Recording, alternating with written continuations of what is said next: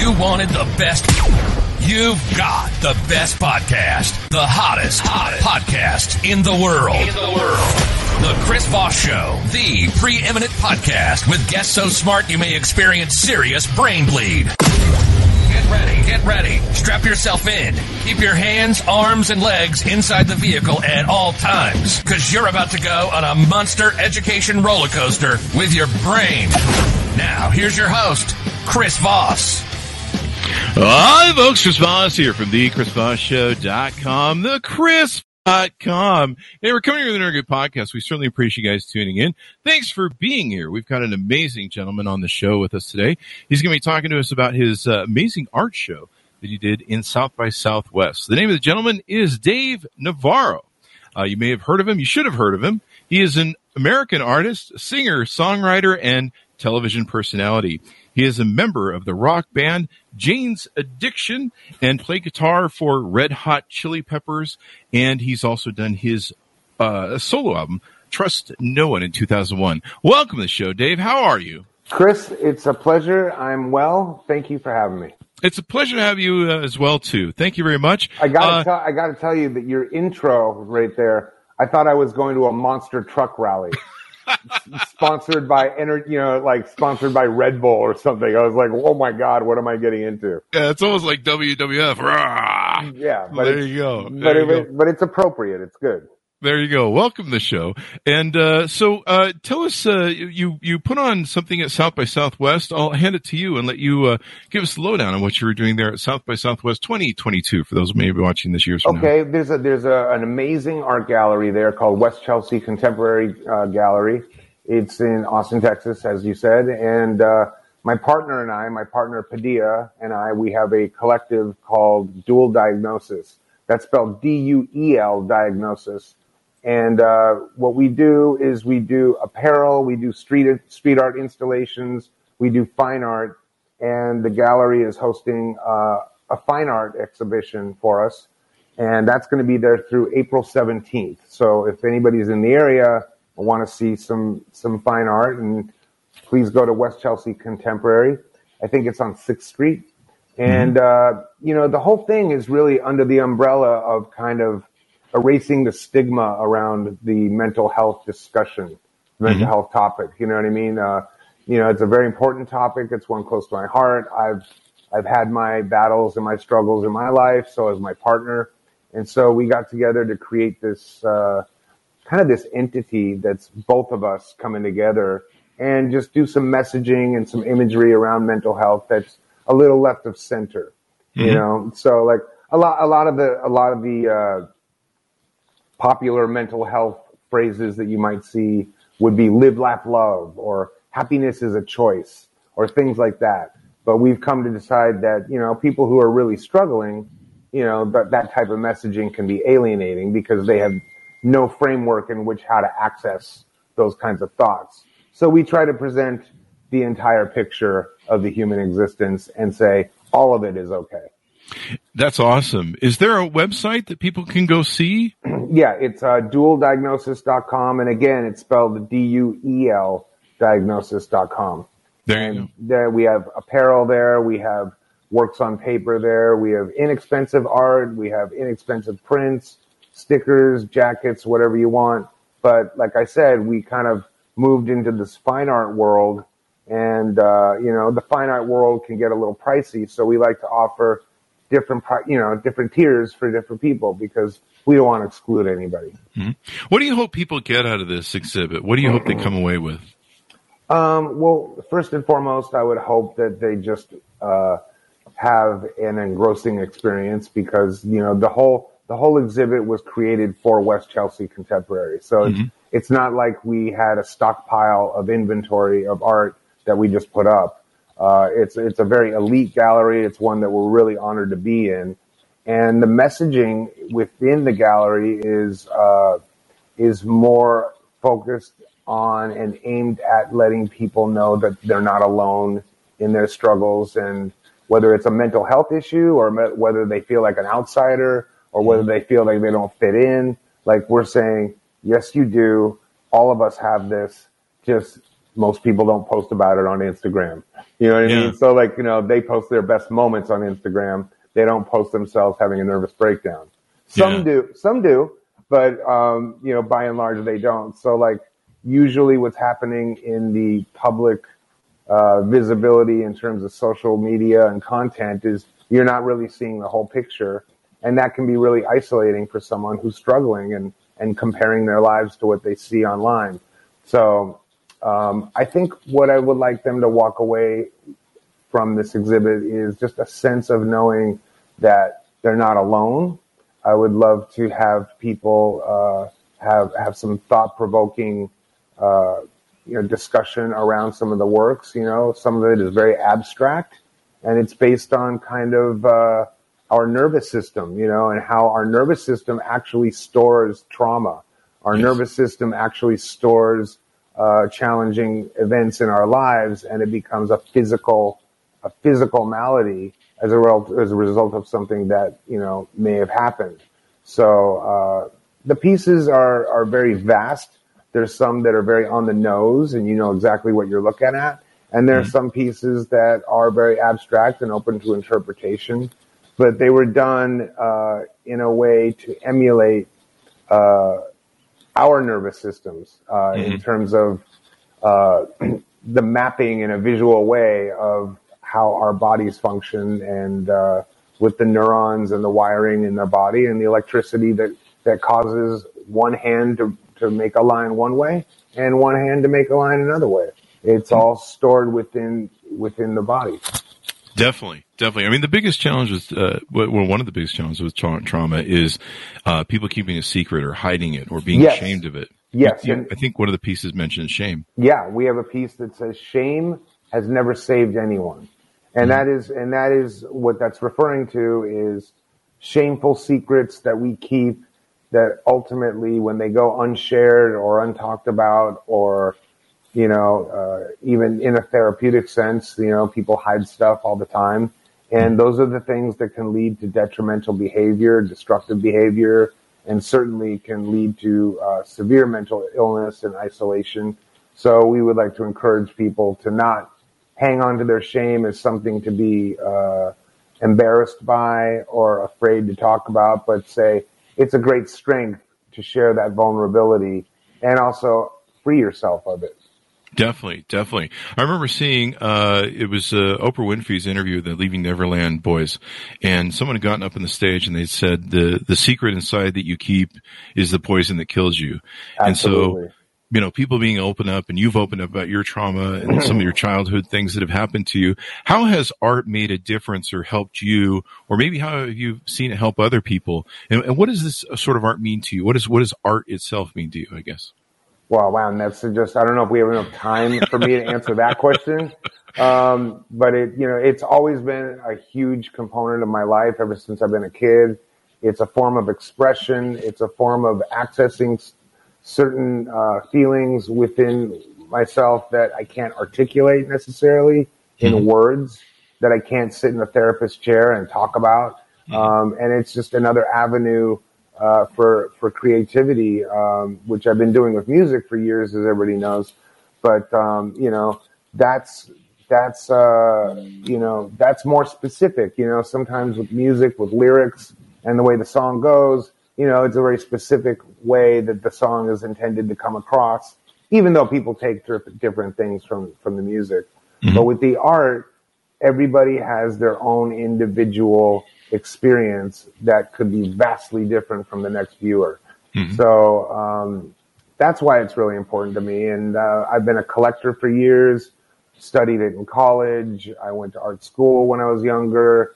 And I actually grew up, my father was in advertising. So in the 70s, when they were creating ads, it was a drafting table, X-Acto blades and T-squares and rulers, and they had to manually put the ads together and then shoot the ad to create the ad. And I learned all those techniques from my dad when I was maybe 7 years old. And that's kind of how I got into learning about the tools of the trade and kind of balancing out layouts and so forth. But, I guess, and then I fast forward to being on tour with Jane's Addiction in the early days, when I was like 17, 18 years old. And we would be touring the world, but this is pre-internet, pre-cell phone, pre-everything. And really, the only thing there was to do was go to the museums. So I got a crash course in seeing the greatest masters of the world all over the world by the time I was 25. And it embedded itself in my DNA, into my soul. And having an opportunity to showcase some work with Padilla at West Chelsea Contemporary is really a bucket list kind of honor that I never saw happening. And so I'm still kind of kicking myself that it's really there. And it's there till April 17th for anybody who wants to go. There you go. Everyone should check it out. You know, you mentioned your journey. I was a kid hiding under the covers of bed with a little TV, watching the very first images of MTV's birth and seeing Jane's Addiction's video. Yeah. It seemed like it was on repeat all the time. And I mean, just a wonderful beginning. How old are you, Chris? I'm 54. So I'm 54 too. So do you remember when MTV first hit and they had like 4 videos? Yeah, it was the golden earring video, you know, when the bullet hits the Radar bone. Love. Radar. There was like they had like 4. They just random. They played them over and over and over again. But it's funny when you mentioned Jane's Addiction and MTV, because I had earlier told a story about how we were at the time of the first Lollapalooza '91. We were invited to do an unplugged MTV appearance, and we passed on it. Oh, wow. And because at that time, we were really from the underground. We were really kind of an alternative band, and we kind of looked at MTV as kind of like, you know, this corporate entity that we kind of really didn't want anything to do with. And we passed on it, and they stopped playing everything Jane's Addiction from that moment on. Like, they fucked us. Wow. It's like, what are you going to do? You know what I mean? Did you guys ever get a redo on that? No, I don't think we ever did. Well, by the time we stuck around long enough to get a redo, MTV wasn't playing music anymore. Yeah. You know what I mean? Funny. It was all right. I got a redo because I did a reality show with my wife Carmen at the time. Yeah. So I did sneak my way back in there, but Jane's Addiction didn't really, they never really cared for us after that. Yeah, I was honored to get a picture with Carmen at a Grammy Award ceremony, and she was so wonderful. Yeah, she's the sweetest, and we're still the best of friends. That is awesome, man. Yeah, that is awesome. We really believe, like, you know, a lot of marriages go through, you know, trials and tribulations, and then there's breakups, and there's animosity and bitterness and so forth. But, you know, we kind of looked at it like we spent some really great years of our lives together and growing together, and just because the marital component of our relationship didn't work out doesn't mean that we have to have bitterness and anger and resentment and hatred. In fact, we can still be friends. And so I really lucked out in that sense that, you know, we're not married, but we're still as tight as if we were. That is totally awesome. Yeah. Getting back to the show, how many pieces of yours are in the show with Padilla? So the show is Dual Diagnosis and another artist named Al Diaz, and he's from the East Coast. He's actually he was Basquiat's partner in the early days, so he worked very closely with Basquiat, and they created the Samo signature, which was spray painted all around New York City in the early days. And this is the days of Richard Hambleton and Keith Haring, and, you know, certainly Warhol, but taking it out on the street in more of like a punk rock fashion. And so Al is one of the artists showing, and Dual Diagnosis is the other. And I don't know what's hanging in the gallery count-wise, but I know that we presented about 150 pieces of work. Oh, wow. Yeah, and there's sculpture, and there's a miniature installation that's like kind of a 3-dimensional experience. And we have, I think, 4 NFTs on screens hanging, and we have 2 short films going. So there's a lot to look at. There's a lot of stuff. How much time did it take you to put that together to do it all? Yeah, that took about a month and a half, and we weren't entirely sure that we were going to make it, but by the grace of God, we did. And, I think it was one of those things where it was like, you know, we were so honored to be invited by this gallery that we could not fail. Like, it wasn't an option. You know what I mean? And like try and restructure the show. Like, well, we only have 60 pieces, so maybe, you know, you can put some other things up and like, you know, fill the space. Like, we really wanted to fill the space. And so every piece that's in the show was created specifically for West Chelsea. And, so that's why there's a through line with all the works that kind of have to be together. They go together. Awesome. If we could talk about the NFTs, because that's a really hot thing right now. Tell us about the NFT stuff. Well, I wish I could. I still am one of those guys that kind of doesn't understand it. You know what I mean? Mm-hmm.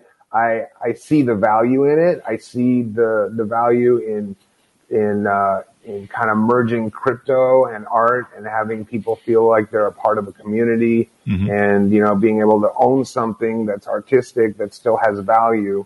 And in a lot of cases, even if someone sells that NFT to somebody else, the artist still gets paid. So I think that's a really beautiful aspect of it. Mm-hmm. But in terms of how it works and blockchain technology and, you know, even the crypto world, like I've never delved into Ethereum or Bitcoin or anything like that. So it's just a whole new horizon that we were encouraged to explore, and we had a lot of fun doing it.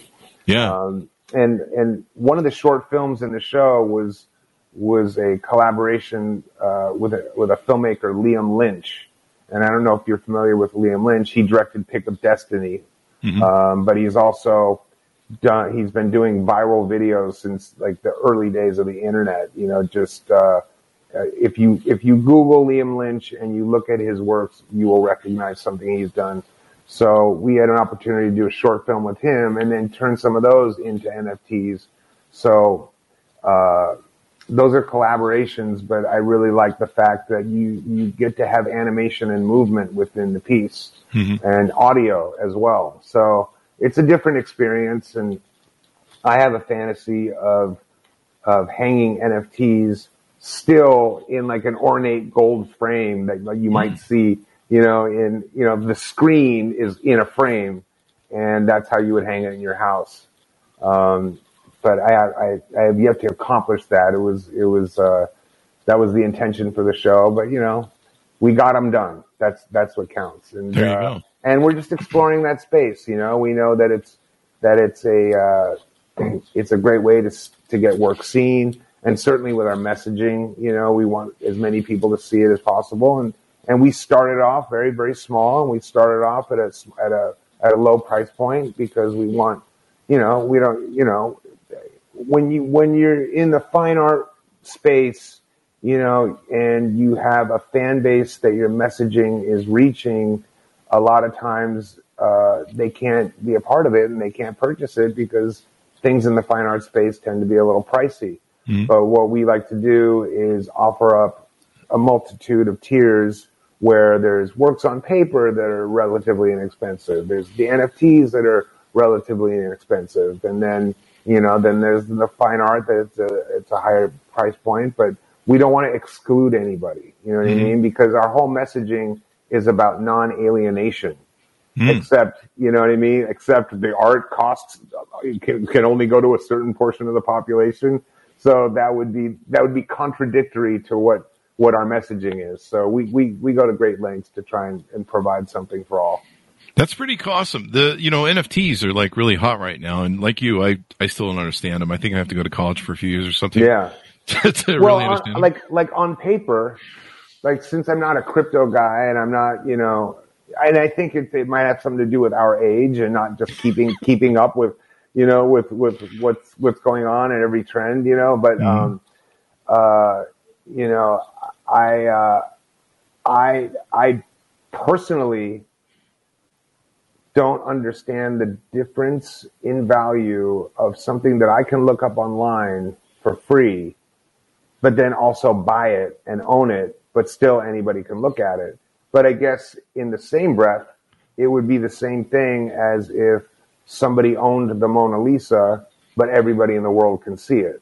Do you know what I'm saying? So that's true. So and you can get prints of the Mona Lisa. You know what I mean? So it's like that are very inexpensive. So I do see the value in that sense when I look at it that way, but I'm still kind of baffled about the minting process, about the blockchain technology,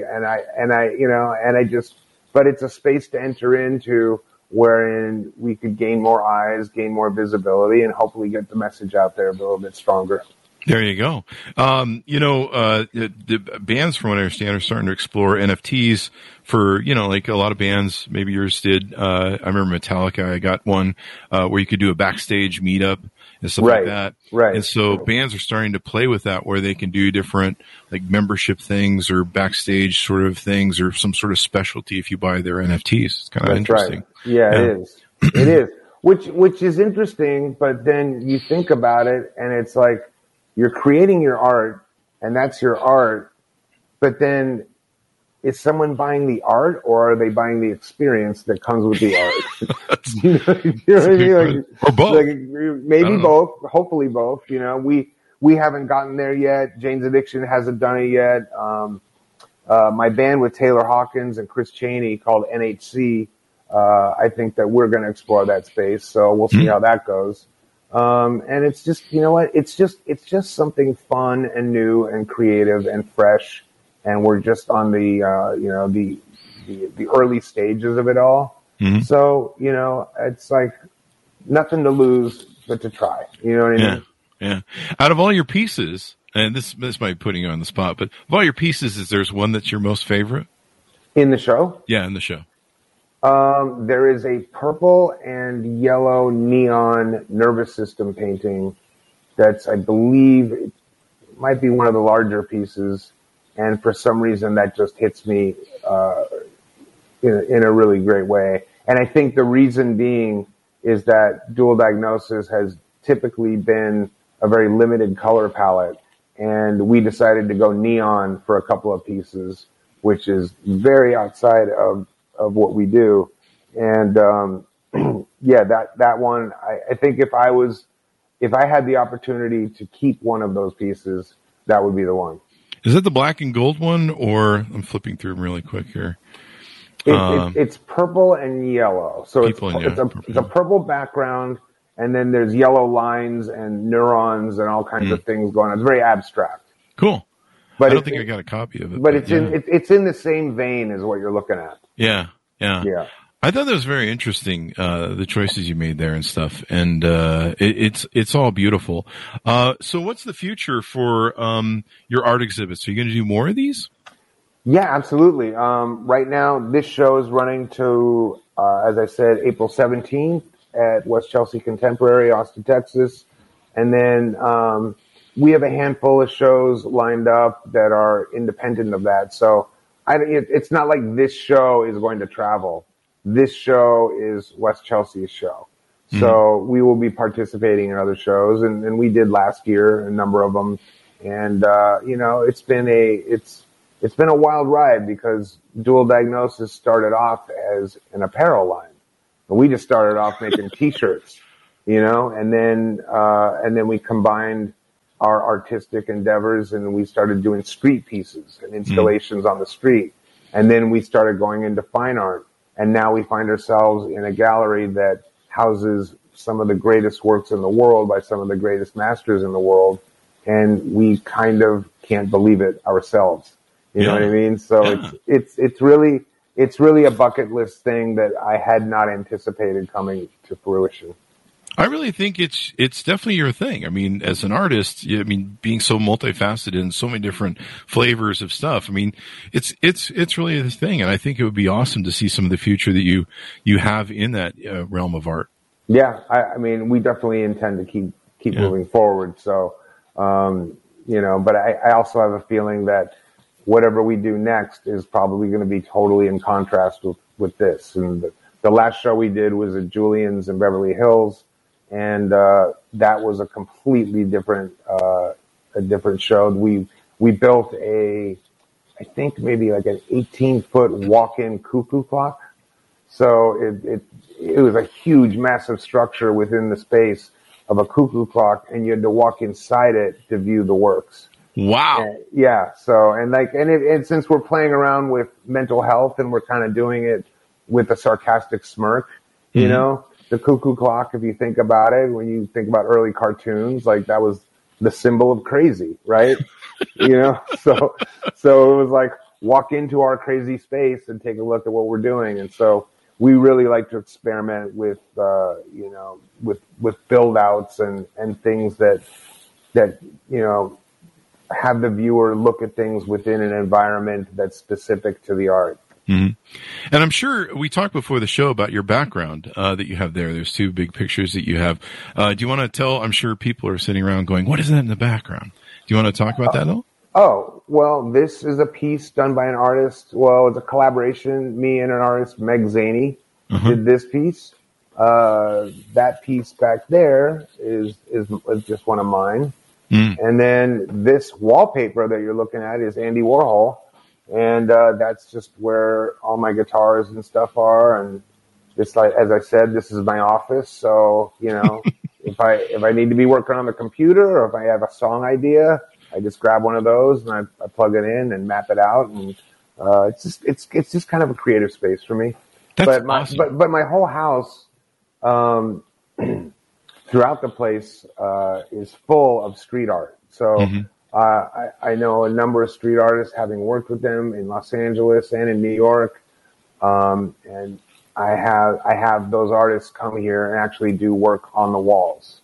Wow. And, yeah. So like everywhere you look in the house, as if it was a facade outside Los Angeles or New York or whatever, you could walk through my house and it looks like maybe you're on Melrose or you're downtown LA or whatever. And it's just all these works by people that, frankly, if I ever moved, I couldn't take those pieces with me. Do you know what I mean? Like I have a couple of doors that were done. I could take the door, but you know, by and large, like pieces like that, I couldn't take that. But you know, sometimes that's the beauty of street art is that it goes up and it gets seen, and then it's only there for a limited time, and then usually it gets buffed by the owner of the building, or the city cleans it off, or you know, it deteriorates or whatever. So, the beauty of street art is that it's up, it's visible by anybody who's not even looking for art, and it has an impact, and it's temporary, and ultimately is gone after an allotted amount of time. So, you know, I have to look at it that way because it would be heartbreaking to leave some of the works that are in my house. You can always just tear out the walls and, you know, ship them. But it's a lot of walls. You know what I mean? Like I'd have to move into I would have to move into a house twice the size of this house just to house those pieces. Yeah. You may have to move just so you can get fresh walls, so you can have new walls they can paint. Very true. But the outside was, my whole backyard was done. There's an artist, Risk, who did a 2-story mural in the backyard. So, you know, again, that's something I certainly can't take with me. So, you know, it's a beautiful experience to walk through. However, like I said, it's temporary. And, you know, that's kind of the beauty of it. I mean, that's the way it exists on the street, and it should exist in here the same way. Does street art appeal to you or touch you or motivate you, or do you feel more connection with street art than, say, contemporary art like the Mona Lisa? Not more so, but I also do street art myself. So that's actually how Padilla and I met, as I was working with in a studio with Plastic Jesus is his name, and Padilla was sharing that studio space. And we were working on street art pieces, and I saw some of her work in there, and that's how we met. So there's an immediacy, there's an adrenaline factor, there is messaging, there is astonishment on how something got somewhere, the planning, you know, the risk of arrest. There's all kinds of elements that goes into the street art world that is just really fascinating to me and really fulfilling for me. But then I also have a great love of the masters. I mean, one of my favorite artists in the world was Vermeer. You know what I mean? And his use of light and the way he could capture a story and a moment and have such technical precision, that moves me in another profound way. So, it's really, I wouldn't gravitate towards one or the other. I think of them as two different experiences. I think of them as the difference of putting on, a Samuel Barber Adagio classical piece or the Velvet Underground. Like, it's just, what are you in the mood for? You know what I mean? There you go, moods.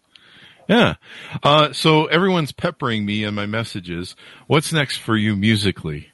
Well, I have this band NHC that's brand new. That's Taylor Hawkins, myself, and Chris Cheney, and we have a number of songs up on Spotify right now. And we've been releasing songs either monthly or bi-monthly. And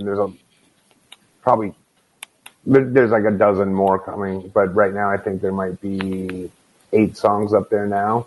And we do shows here and there when our schedules allow. Mm-hmm. And then Jane's Addiction is still functioning. We're playing a bunch of festivals in May, and then we're doing Lollapalooza in Chicago in the summertime. And I think that we might be doing a small tour in the fall. So, I mean, yeah, my plate's pretty full. Awesome songs. I'm sure fans are going to love to hear that. And I'm just so glad that this coronavirus hopefully seems to be winding down. Well, they have just announced a new strain, the BA2. So I don't know if it is. I really hope so. I had it. Did you get it? I didn't get it yet. No. Oh my God, I had it. It just it hit me really bad. Wow, I'm sorry. It hit me. Yeah, no, I mean I'm okay now, but like, it was. I had an event in Hollywood where we were performing for Music Cares, which is a Grammy-associated nonprofit that helps put addicts into treatment that can't afford it, that helps people with mental health. And we put on this big show, and just about everybody who attended got the coronavirus. Wow. Or COVID. Yeah. And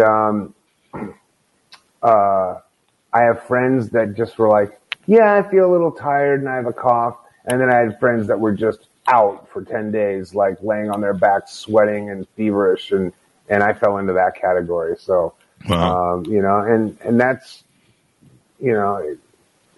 our own physiologies kind of determine how that thing is going to hit us. Yeah. You know what I mean? Yeah.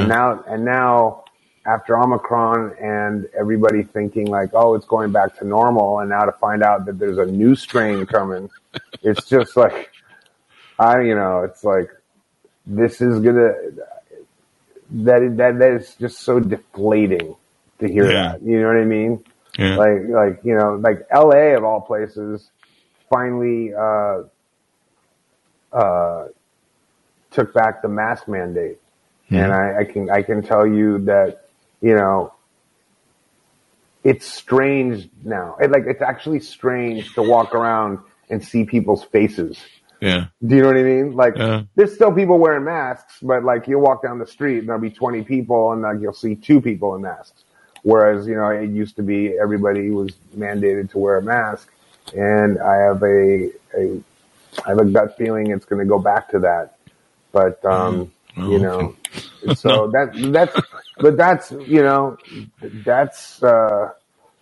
I mean, God, just, you think about the state of the world over the past couple of years. It's just been absolutely insane. And I know because you're my age, you remember the days when it was like, it wasn't like this. It wasn't like this. Like I just, and, it's tough times. And I think as a result of like, the pandemic and now certainly with the war, a lot of people are suffering trauma. A lot of people are suffering, some mental illness, and certainly addiction is on the rise, and overdoses are on the rise. And, that's gotta be correlated with like the isolation and the shut-in of the lockdowns and all those things. So I think now is a really good time to be speaking out about these types of subjects, because, people need to know they're not alone with this. And it certainly affected me in a pretty negative way at first. And then, as a result of dealing with the isolation and the shutdowns and the lockdowns, that's how the band NHC was formed. Because we couldn't work, we couldn't go anywhere.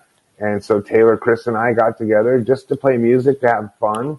And we started recording. And then by the next thing we knew, we had an album that was done and a band. So we didn't even set out to be a band. Just much like Dual Diagnosis didn't set out to be a fine art collective, NHC didn't start out to be a band. These are all just things that organically happened over the time and certainly through the pandemic crisis. Some of the most beautiful diamonds are formed in the most darkest of times. Yeah. I like it. Well, we've liked having you on the show, Dave. Thank you very much for coming on. It's been a pleasure, Chris. Thank you so much. Thank you. Give us your plug website one more time for the website is dueldiagnosis.com, and it's DUEL diagnosis. And the reason for that is when we're talking about mental illness, it's sometimes an internal duel. Like you kind of think of two guns facing each other within your own brain because there's so much confusion, and the left hemisphere is trying to kill off the right hemisphere and vice versa. So that's where the play on that word comes from.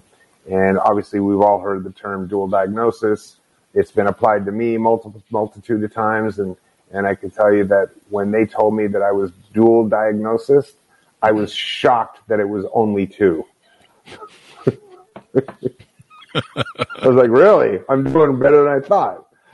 Yeah, only two. That was it. Sybil had like 8 personalities. So yeah.